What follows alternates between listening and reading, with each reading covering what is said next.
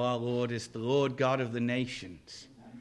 And it doesn't matter if you didn't understand what was being prayed there. Your spirit just knows when the right time to say amen is. It's a blessing from God. And it is wonderful when brothers and sisters can meet together in the Lord and we get a chance to praise. Unfortunately, it seems that Masai hasn't come. But the Lord knows, and he has his ways and his purposes. This has been, for me, a wonderful week, I think, with one, being able to go to the zoo, and two, we have seen, I'm not staying, and we have seen the Spirit move mightily this week, and that was a wonderful time of praise and worship. Let's continue in that, friends, and we will see God move in power and in might. I wonder if I might bring a word. I'm not going to say short word because you know that's just not me. But I'm going to. I wonder if I might bring a word for you that's a wonderful promise from the Old Testament to the church. And I think it's something maybe not that I was planning to bring tonight, certainly, but hopefully it will have an effect on you. And I'm going to set you a challenge now. See how well you're doing with your Bible.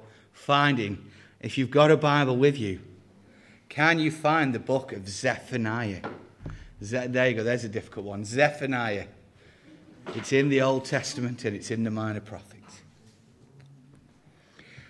A while back I used to have this, I had an inner passion for the obscure books in the Bible. All of them, Philemon, Jude, the Johns, many of the Minor Prophets. I found myself drawn to them and drawn to the messages that are in them. And sometimes you look at them and you think, well, I can't see whether that's got any value to us. Zephaniah 1:1, so right at the beginning, if you've found it yet, I'll give you a clue. It's after Habakkuk and it's before Haggai, if that's of any help.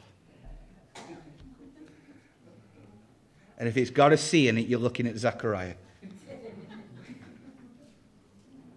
Zephaniah 1:1 says this: the word of Jehovah which came to Zephaniah, the son of Cushai, the son of Gedaliah, the son of Amariah, the son of Hezekiah. I don't know what it is with me and names today. In the days of Josiah, the son of Amon, king of Judah. Yes. There's a list of names. It's an interesting list of names. Now, I don't know if you know who Zephaniah was. Zephaniah was royalty, or he was from royalty. He was a prophet in the time of Josiah. And this morning we talked about what happened in the 18th year, that 18th reign of Josiah, that there was a scriptural revival, a return to Scripture. And from that, we see a spiritual revival growing. Friends, if we want to see the Lord move, it won't happen until we return to the Word of God. Because the Word of God is how we understand God. As it says in John 1, in the beginning was the Word, and the Word was with God, and the Word was God. The word Logos. The Bible is a divine description of the Saviour.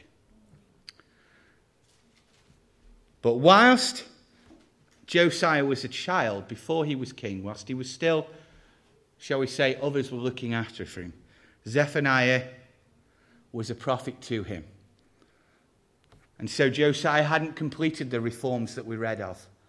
The land was still living in the sin and in the way that it was, that the churches themselves had turned away from the Bible, that the temple was full of the Asherahs and people worshipped at the high places and worshipped all the gods and put their eldest child through the fires of Molech and did all of the worst things. Zephaniah knew this king Josiah whilst he was still a babe, still a child, but didn't know the good things he was going to do. In chapter 1 and verse 1 give a very unusual lineage of Zephaniah. They go back to King Hezekiah. They don't go any further. They don't give you a long like they like to. It just gives you these 4 generations. And why? Because that is unusual, you know. It's unusual for the lineage only to go back. Well, as with Zephaniah's name, because Zephaniah means Jehovah has hidden. Both his name and the reason that we only go back 4 generations can be explained by a very quick look into the background and history of this prophet. If we go to Hezekiah, his great-great-grandfather, it's highlighted for this purpose because Hezekiah was the last good king. He was a good king. He was after God's heart and he got rid of the high places. He did much for the worship of the Lord. It was the last time that anybody can remember anybody moving. And it was many, many generations ago. But he seemed to have to go back to Hezekiah for anything good happening in Israel at the time. And Hezekiah was told he would die. He knew the thief would come, and he asked for 15 extra years. This is what it says in 2 Chronicles 32. Hezekiah did not give according to the good done to him, for his heart was lifted up, and there was wrath on him and on Judah and Jerusalem. And Hezekiah was humbled for the pride of his heart, he and the people of Jerusalem, so that the wrath of Jehovah did not come on them in the days of Hezekiah. And Hezekiah had exceedingly much riches and honor, and he made himself treasuries for silver and for gold and for precious stones, for spices and for shields, and for all kinds of pleasant jewels. Hezekiah had been a great king. He'd been from a generation that had done great things for God. And when his time was up, he said, "No, Lord, give me 15 more years, just 15 more years, and we'll get it right. We'll finish it off." And what did he do with those 15 years? Did he take those that he could and teach them the ways of God, knowing? Friends, how many of us today, if we knew the very day that we were going to die, would make the very use of those next few days that we had left? Whether it be 15 years on or whatever. If we were given the very day that the thief was to come and take our lives, we would prepare for that. We would prepare for the future. We would make sure our orders were in effect. But he didn't. Hezekiah mounted up for himself gold. He mounted up for himself jewels. He made himself wealthy and rich. Why? He knew he was going to die. You can't take it with you. And instead of a generation passing on and making sure that the next were ready for what was coming, he just thought about himself and thought about themselves and didn't want to let go of power whatsoever. And because he did, well, in that 15 years, his son was born, Manasseh. And he was 12 years old when he began to reign. This is what the Bible says about Manasseh. Manasseh was 12 years old when he began to reign, and he reigned 55 years, and just 55 years of this evil king. But he did evil in the sight of Jehovah, like the abominations of the heathen whom Jehovah had cast out before the sons of Israel. He built again the high places which Hezekiah his father had broken down, and he reared up altars for Baals, and made Asherahs, and worshipped all the hosts of heaven, and served them. And he built altars in the house of Jehovah, of which Jehovah had said, "In Jerusalem shall my name be forever." And he built altars for all the host of heaven in 2 courts of the house of Jehovah. And he caused his sons to pass through the fire in the valleys of the son of Hinnom. He also practiced the secret arts and used fortune-telling, used witchcraft, and dealt with mediums, with soothsayers. He did much evil in the sight of the Lord in order to provoke him to anger. And he set a carved image, an idol, which he had made in the house of God, of which God had said to David and to Solomon his son, "In this house and in Jerusalem, which I have chosen before all of the tribes of Israel, I will put my name forever." It's not a small thing that Hezekiah did. A wonderful king who saw God move gave birth to this abomination. Now, it's not that he gave birth to a bad son. It's that he made no effort to make sure he was a good one. And it wasn't just a bad time. 55 years, friends, of seeing the absolute reversal of everything that God did. Now, for Zephaniah, Hezekiah had been the last good king. After him, he'd seen 2 generations of kings who had done much to destroy him and to destroy the worship of the Lord. And most of that was hunting down those that actually spoke the truth, the prophets. And that's why Zephaniah's name was "The Lord is Hidden." Because he was, number one, marked on the target. Both royal and a prophet, he had to hide his entire life because of these terrible kings who defiled the worship of God. These things weren't passed on. And like Zechariah, we read, waiting for Jesus, the Messiah, to come. They grew up in a time where they knew that everything about the worship of God was just wrong. And they couldn't see it was ever going to change. They were waiting for something. And now we read this morning about what Josiah did. And we praise the Lord that we know what Josiah did. But Zephaniah wrote this book before he even knew what Josiah was going to do. For him, he couldn't see any hope. And I'm sure I don't have to ask you very much, friends, if you've ever been in that situation where you just couldn't see any hope whatsoever. You seem to be stuck in that rut. You seem to see the absolute decline of everything that you loved and everything that you'd heard about and all the good that had gone in the past. Where has it gone? All I see is a defilement of God. Where's it gone?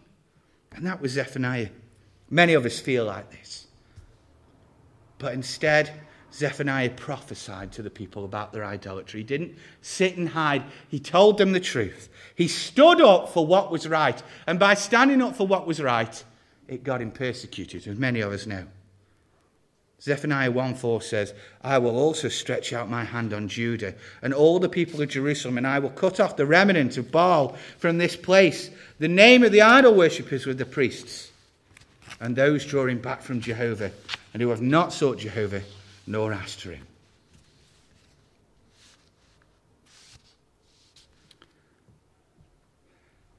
So Zephaniah preached this message. Now, the book of these prophecies can be split into two. Chapter 1, 2 to chapter 3, 8, which, don't worry, we're not going to read out now. It is the judgment of God, and it's split down like this.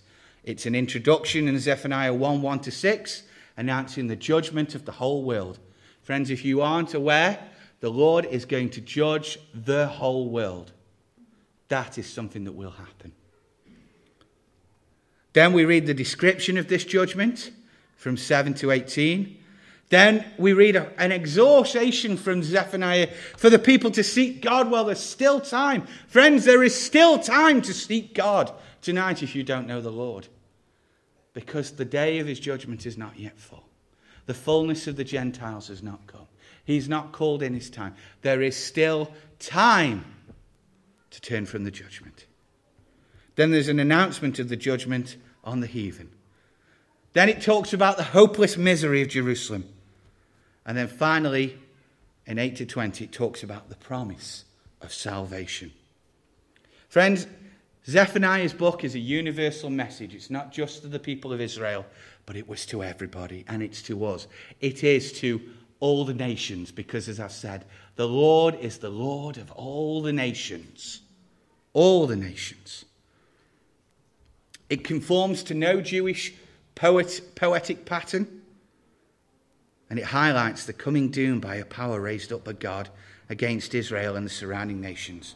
Friends, it's agreed by many that this is a prophecy of what was going to happen to Israel, which was Babylon was to come and the Israelites were to be carried off to Babylon.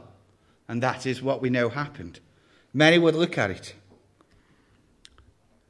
But yet when Zephaniah prophesied it, Babylon was a small vassal with no power whatsoever. The days of Nebuchadnezzar, the days of Babylon controlling most of the known world in the Middle East, weren't even in sight. The idea that Babylon was coming is absolute craziness, but the Lord knows. We don't know, but the Lord knows. And who would have thought that Blackburn would be the way that it looks today when Fred Watson and Willie Hacking were here?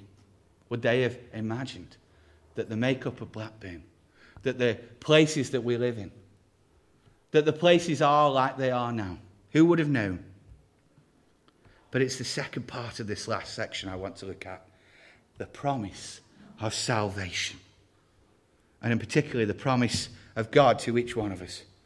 So turn with me to Zephaniah chapter 3 and verse 9. And we're going to read this out.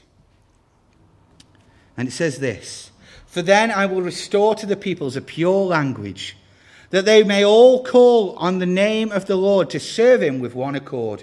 From beyond the rivers of Ethiopia, my worshippers, The daughters of my dispersed ones shall bring my offering.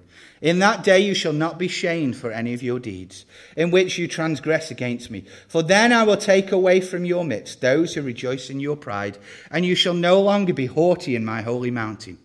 I will leave in your midst a meek and humble people, and they shall trust in the name of the Lord. The remnant of Israel shall do no unrighteousness and speak no lies, nor shall a deceitful tongue be found in his mouth. For they shall feed their flocks and lie down, and no one shall make them afraid. Sing, O daughter of Zion. Shout, O Israel. Be glad and rejoice with all your heart, O daughter of Jerusalem. The Lord has taken away your judgment. He has cast out your enemy. The King of Israel, the Lord, is in your midst, and you shall see disaster no more. In that day it shall be said to Jerusalem, do not fear. Zion, let not your hand be weak. The Lord your God in your midst, the mighty one, will save. He will rejoice over you with gladness. He will quiet you with his love. He will rejoice over you with singing. And I will gather those who sorrow over the appointed assembly, who are among you, to whom its reproach is a burden. Behold, at that time I will deal with all who afflict you. I will save the lame, gather those who were driven out, and I will appoint them for praise and fame in every land where they were put to shame. At that time I will bring you back. Even at that time I gather you, for I will give you fame and praise amongst the people of the earth, when I return your captives before your eyes, says the Lord.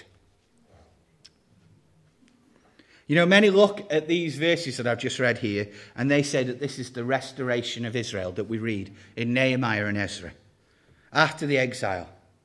However, when you really look at these verses, I have to challenge that view and say that this isn't, God is talking about something much greater than the restoration of Israel, because when Israel was restored to Ezra and Nehemiah, it wasn't properly restored. They never really came back in any kind of power, and they never really came back in any kind of force. Zephaniah 3:11 says that in that day you shall not be shamed for any of your deeds in which you transgress against me, for then I will take away from your midst those who rejoice in your pride, and you shall no longer be haughty in my holy mountain. What we read here is highlighted the end of temple worship, the end of the worship. Jesus said in John 4:21 to the woman, believe me, the hour is coming when you shall neither worship the Father in this mountain, nor yet at Jerusalem. The temple worship was ended then. And we know that the temple worship ended in AD 70 because the temple was destroyed. So the Jews can no longer worship there. Jesus told them that the temple worship was gone. So we read there that this prophecy is after the restoration, not before. It is after, when that was destroyed. Verse 10 highlights the idea of the Gentile nations. It says, from beyond the rivers of Ethiopia, my worshippers, the daughters of my dispersed ones, shall bring my offering. We don't have here a discussion about Israel coming back to its land. What we have here is a prophetic vision of something, the church age. Because the temple worship ended when we became the temples of God. And the Gentiles were called once again to worship in his kingdom. Praise the Lord. And what we read is from verse 19 to 13, we see the time of Christ. Verses 18 to 20, being that from Romans 11:25, where it says, for I do not want you to be ignorant of this mystery, brothers, lest you should be wise within yourselves, that blindness in part has happened to Israel until the fullness of the nations has come in. And so all of Israel shall be saved, as it is written, there shall come out of Zion the deliverer, and he will turn away ungodliness from Jacob. What we have here is a prophetic vision of the end times, of the church age. And we read of the times of Jesus, and at the end we read the times when the Lord turns to Israel. But in between there, 14 to 17, where I want to focus tonight, we see the church age, that age that we live in. A promise. The prophetic visions of old. Friends, before Christ, the church was envisaged. Before Christ came in the New Testament, It was envisaged that the church would be there. We read it here, a promise and a prophecy of ourselves, a promise through prophetic vision of what we as a church should be. And let's look at that. What should the church be like? This is how Zephaniah saw it. This is the vision that God gave him, and he said this is what the church should be like. In verse 14 we read, "Sing, O daughter of Zion. Shout, O Israel. Be glad and rejoice with all your heart, O daughter of Jerusalem." Friends, this church age is an age of worship. We are a people who are to continually praise the Lord, as we've done tonight and had a most wonderful time. And we must not be afraid, friends. Whether you worship the Lord within and you are more staid, or whether you worship the Lord without and you get excited and you dance. This is an age of worship. The church age is an age of worship, and it always has been. And we should always do that. We should always openly worship the Lord. Daniel's clock, and we'll talk about this through our Learn the Bible, starts at Zephaniah 9:9, where it says, "Rejoice greatly, O daughter of Zion. Shout, O daughter of Jerusalem. Behold, your king comes to you. He is righteous and victorious, meek, riding on an ass, even on a colt, the son of an ass." This was fulfilled in the triumphal entry, when the clock of Daniel stopped and the church age began. Jesus said in Luke 19:40, and he answered and said to them, "I tell you, if these people should be silent, the stones themselves would cry out." Friends, it is an age of worship. We must never be afraid to worship God. And the people at the time wanted Jesus to drive the Romans out. But what they did not know is that their king was the true fulfillment throughout the age. Verse 15 tells us why they should be worshipping God. It says, "The Lord has taken away your judgments." The Lord has taken away your judgments. We've talked about the judgment of God. The judgment of God is something to be greatly feared. If you yourselves want to pay the price for your sin, then you will face the judgment of God. The wages of sin is death. But praise the Lord, the gift of God is eternal life that was given. In the church age, the judgment was taken away, and in no other age has that happened. That we can go to Jesus and we can say, "Lord, I have sinned." And we repent of our sin, that we sin no more. And the Lord forgives us. He takes away that judgment that we deserve. An age where the judgment is taken away.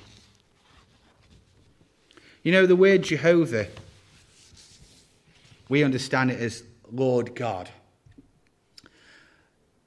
But the word Lord that is used in English translations is taken from the Anglo-Saxon version of the word Lord. Lord in Saxon means a provider of bread. But the meaning of Jehovah is more than just somebody who gives us our needs. Jehovah himself describes what his name actually means in Exodus.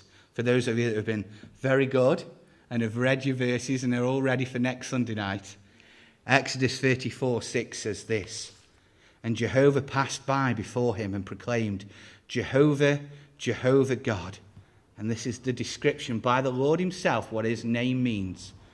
"Merciful, gracious, long-suffering, abundant in goodness and truth, keeping mercy for thousands, forgiving iniquity and transgression and sin, who will by no means clear the guilty, visiting the iniquity of the fathers on the sons and on the sons of sons, to the third and to the fourth generation." We read there, it's funny, it's the backwards we would normally put that ends at the beginning and start building up to the good. But what we read there is that God is gracious. His own name means that he's gracious. He's merciful. He's forgiving. And he's slow to anger. All of the things that I'm not. But all of the things, praise God, that he is. Friends, our real enemy is Satan. Ephesians 6:12 says, "For we do not wrestle against flesh and blood, but against principalities, against powers, against the world's rulers of darkness of this age, and against spiritual wickedness in high places." But Satan's day was ended by the Lord's sacrifice itself, where we read in John 12, Jesus answered and said, "This voice did not come because of me, but for your sakes. Now is the judgment of this world. Now shall the prince of this world be cast out. And if I am lifted up from the earth, I will draw all to myself." Friends, he is in the midst, and he sent his Comforter. And that's what we read there in verse 15. The Lord has taken away your judgments. He has cast out your enemy. The King of Israel, the Lord, is in your midst, and you shall see disaster no more. Jesus said this in Matthew 28, teaching them to observe all things, whatever I command you. And behold, I am with you all the days until the end of the world. And Matthew 18:20 says, "For where 2 or 3 are gathered and together in my name, there I am in the midst." We also see the Trinity in that. In that we see the Father, the Son, and the Holy Spirit all at work in that verse. And remember, friends, this is a prophetic vision of somebody long time before the Messiah came, 400 years. He saw exactly what we should be like as a church that worships, a church that has had its judgment taken away because of sins forgiven, a church that loves the Lord, that the Lord is the comforter of, that he sends his Holy Spirit to, and that he guides. But it ends there with that word, the curious case is seeing no evil. And the truth is, friends, we see evil every day. We don't have to turn on the news and we see evil every day. With what's going on in Egypt, we see evil all the time. Romans 8:28 says, "And we know that all things work together for good, to those who love God, to those who are called according to his purpose." The thing is, you see, and I remember this being the first message I ever brought to you, so see if you remember it. When we go through hard times, we think, that's not fair. I've seen evil in my life and I was promised that there shouldn't be. It says there that there should be no evil in our times, but we do see evil.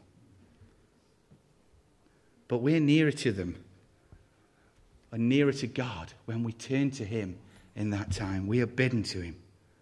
James 1:2 says, "My brothers, count it all a joy when you fall into different kinds of temptations." One theologian puts it like this: "For all sorrows are medicine from a Father's hand. Truly our way to eternal joy is to suffer here with Christ, and our door to enter into eternal life is gladly to die with Christ, that we may rise again from death and dwell with him in everlasting life." Friends, we do. We do. It's not that we shan't see disaster anymore, or that we shan't see evil anymore. It's that we shan't see disaster or evil as disaster or evil anymore. Bad things happen. Christians get cancer. People who are good people die. Do we see that always as evil and disaster? Why has this happened to me? I was trying to Skype my mother and father earlier, and my computer, its sound system, just utterly refused to work, so that we could see their mouths moving but could not hear a word that was said. So it'd probably be easy if we were talking on the telephone, but instead we've got this where we're writing messages and holding them up to the camera kind of thing, as if. And he's sitting there going, "Lord, why has this happened to me now? Why can't you break?" Friends, we can get a bit silly with it. I know I can. Every boiled teapot is the devil attacking us. It's boiled over. Ruined my best frying pan. Oh, Satan, why?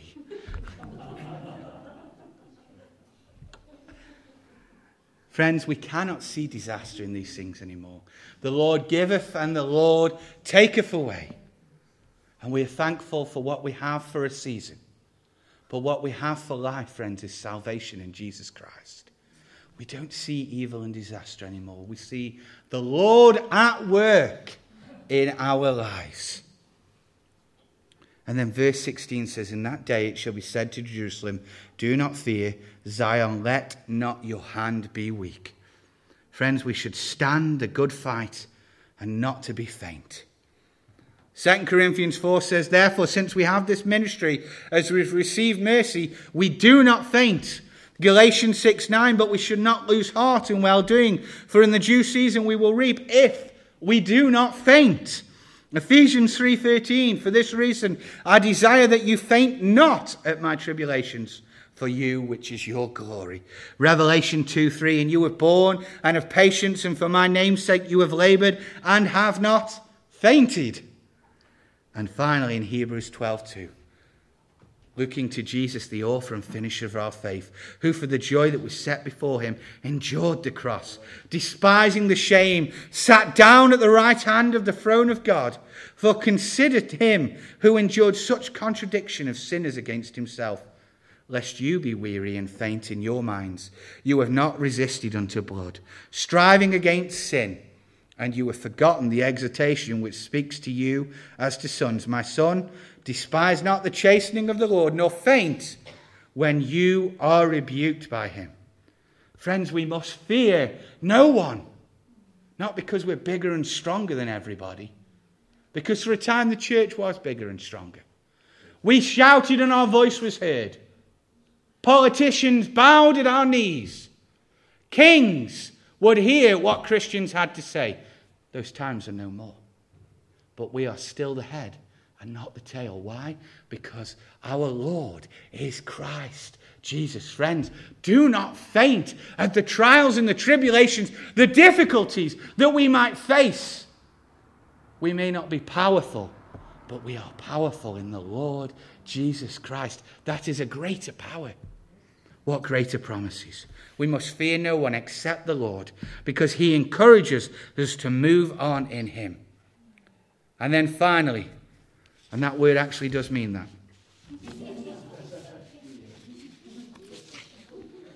I promise. In verse 17, hold the key prophecies of the church age. The Lord your God in your midst, the mighty one, will save. He will rejoice over you with gladness. He will quiet you with his love. He will rejoice over you with singing. Praise the Lord. You know, that's typical.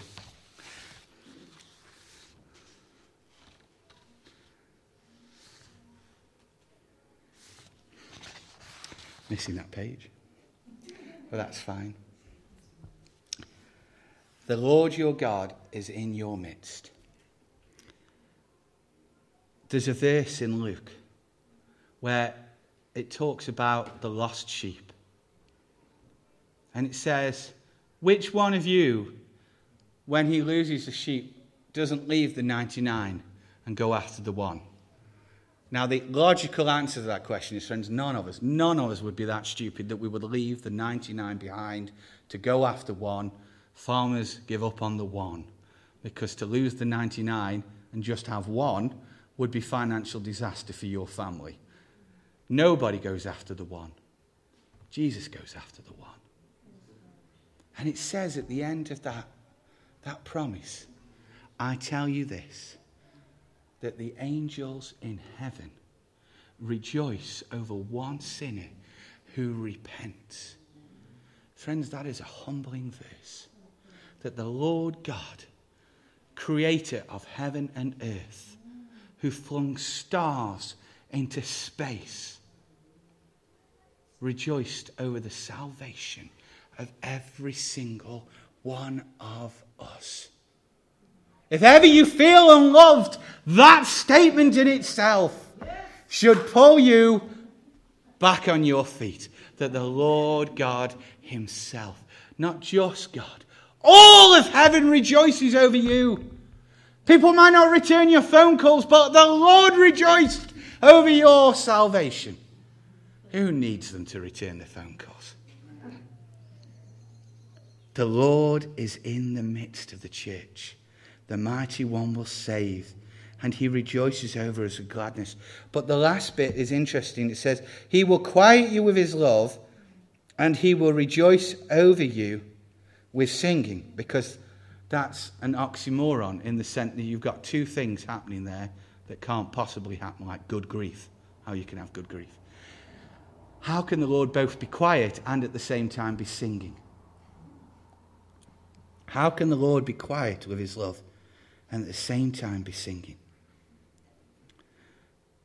He will quiet you with his love. And that is, friends, that our hearts that go 1,000,000 miles an hour, our brains that never shut up, that think about every single conversation that we've had, that question every single thing, that look for the sentences between the sentences that were never said, that when we turn to the Lord, he will quiet our hearts to know that you cannot change what other people think, but know that the Lord sings over you with love. What a promise. That is the church age. A prophecy. Not Jesus saying this is what it should be. Not the Acts of the Apostles saying this is what it is. But Zephaniah saying, I have seen into the future. The Lord has given me a vision. And I have seen a time when these things would be true. That there would be a people with the Lord is in their midst, where he has turned away the judgment, where he shows his love so greatly that he rejoices over them. This is what Jesus says in Isaiah 62 verses 3. This is a great promise. You also will be a crown of glory in the hand of Jehovah, and a royal diadem in the hand of your God. That's how we know. We have here in this prophetic vision a church, friends, that does not see fear or does not fear evil, but the work of God in all our lives. That we believe the Lord to be in total control. That we will be a church of worshippers who do not faint, who do not fear. And friends, are the apple of God's eyes and his joy. His joy. You know, sometimes when we pray to God, we feel like we're a nuisance to him. I shouldn't be bringing these things. I should really be dealing with them myself. But that's not the case. We're never a nuisance to God. He's there, only a prayer away all the time. Zephaniah preached this when the land seemed just so bad. And what he didn't know was that this new king that was growing up would be a man after God's own heart, and he would do most wonderful things. But he did know that God was going to punish the unrighteous, and he bravely spoke that message out. And he preached to the people that judgment would come. And even Josiah himself couldn't stop the judgment. He could only forestall it. Friends, we as a church will never, ever stop the judgment of God coming. And unfortunately, there are many people in churches who seem to think that if we just do lots of good things and make this world a better place, then God doesn't have to bring his judgment. It's never going to happen, friends. The Lord is coming to judge the earth. All we can do is pray that we take as many with us into salvation for those whom the judgment doesn't stand. Zephaniah was brave and he preached this. But the Lord left him with hope. A hope that there would always be a group, the wheat, who would stand in that time to bring back. Luke 10:24, and I am finishing with this verse, says this. For I tell you that many prophets and kings have desired to see what you see, and they have not seen them. And they have desired to hear what you hear, and you have not heard them. Friends, we are a privileged people. Praise the Lord. Let's pray. Father, we thank you because from the beginning of time you envisaged your church, Lord. You saw, Lord, that the Gentiles would be saved, Father, Lord. That you called each one of us, Lord, and you rejoiced over the salvation of every one of us. Lord, we thank you for your wonderful and mighty love, and pray your amazing blessings upon us. Lord, bless us. Bless us in fellowship. Bless us this week, Father, Lord, as you've already blessed us, that we might grow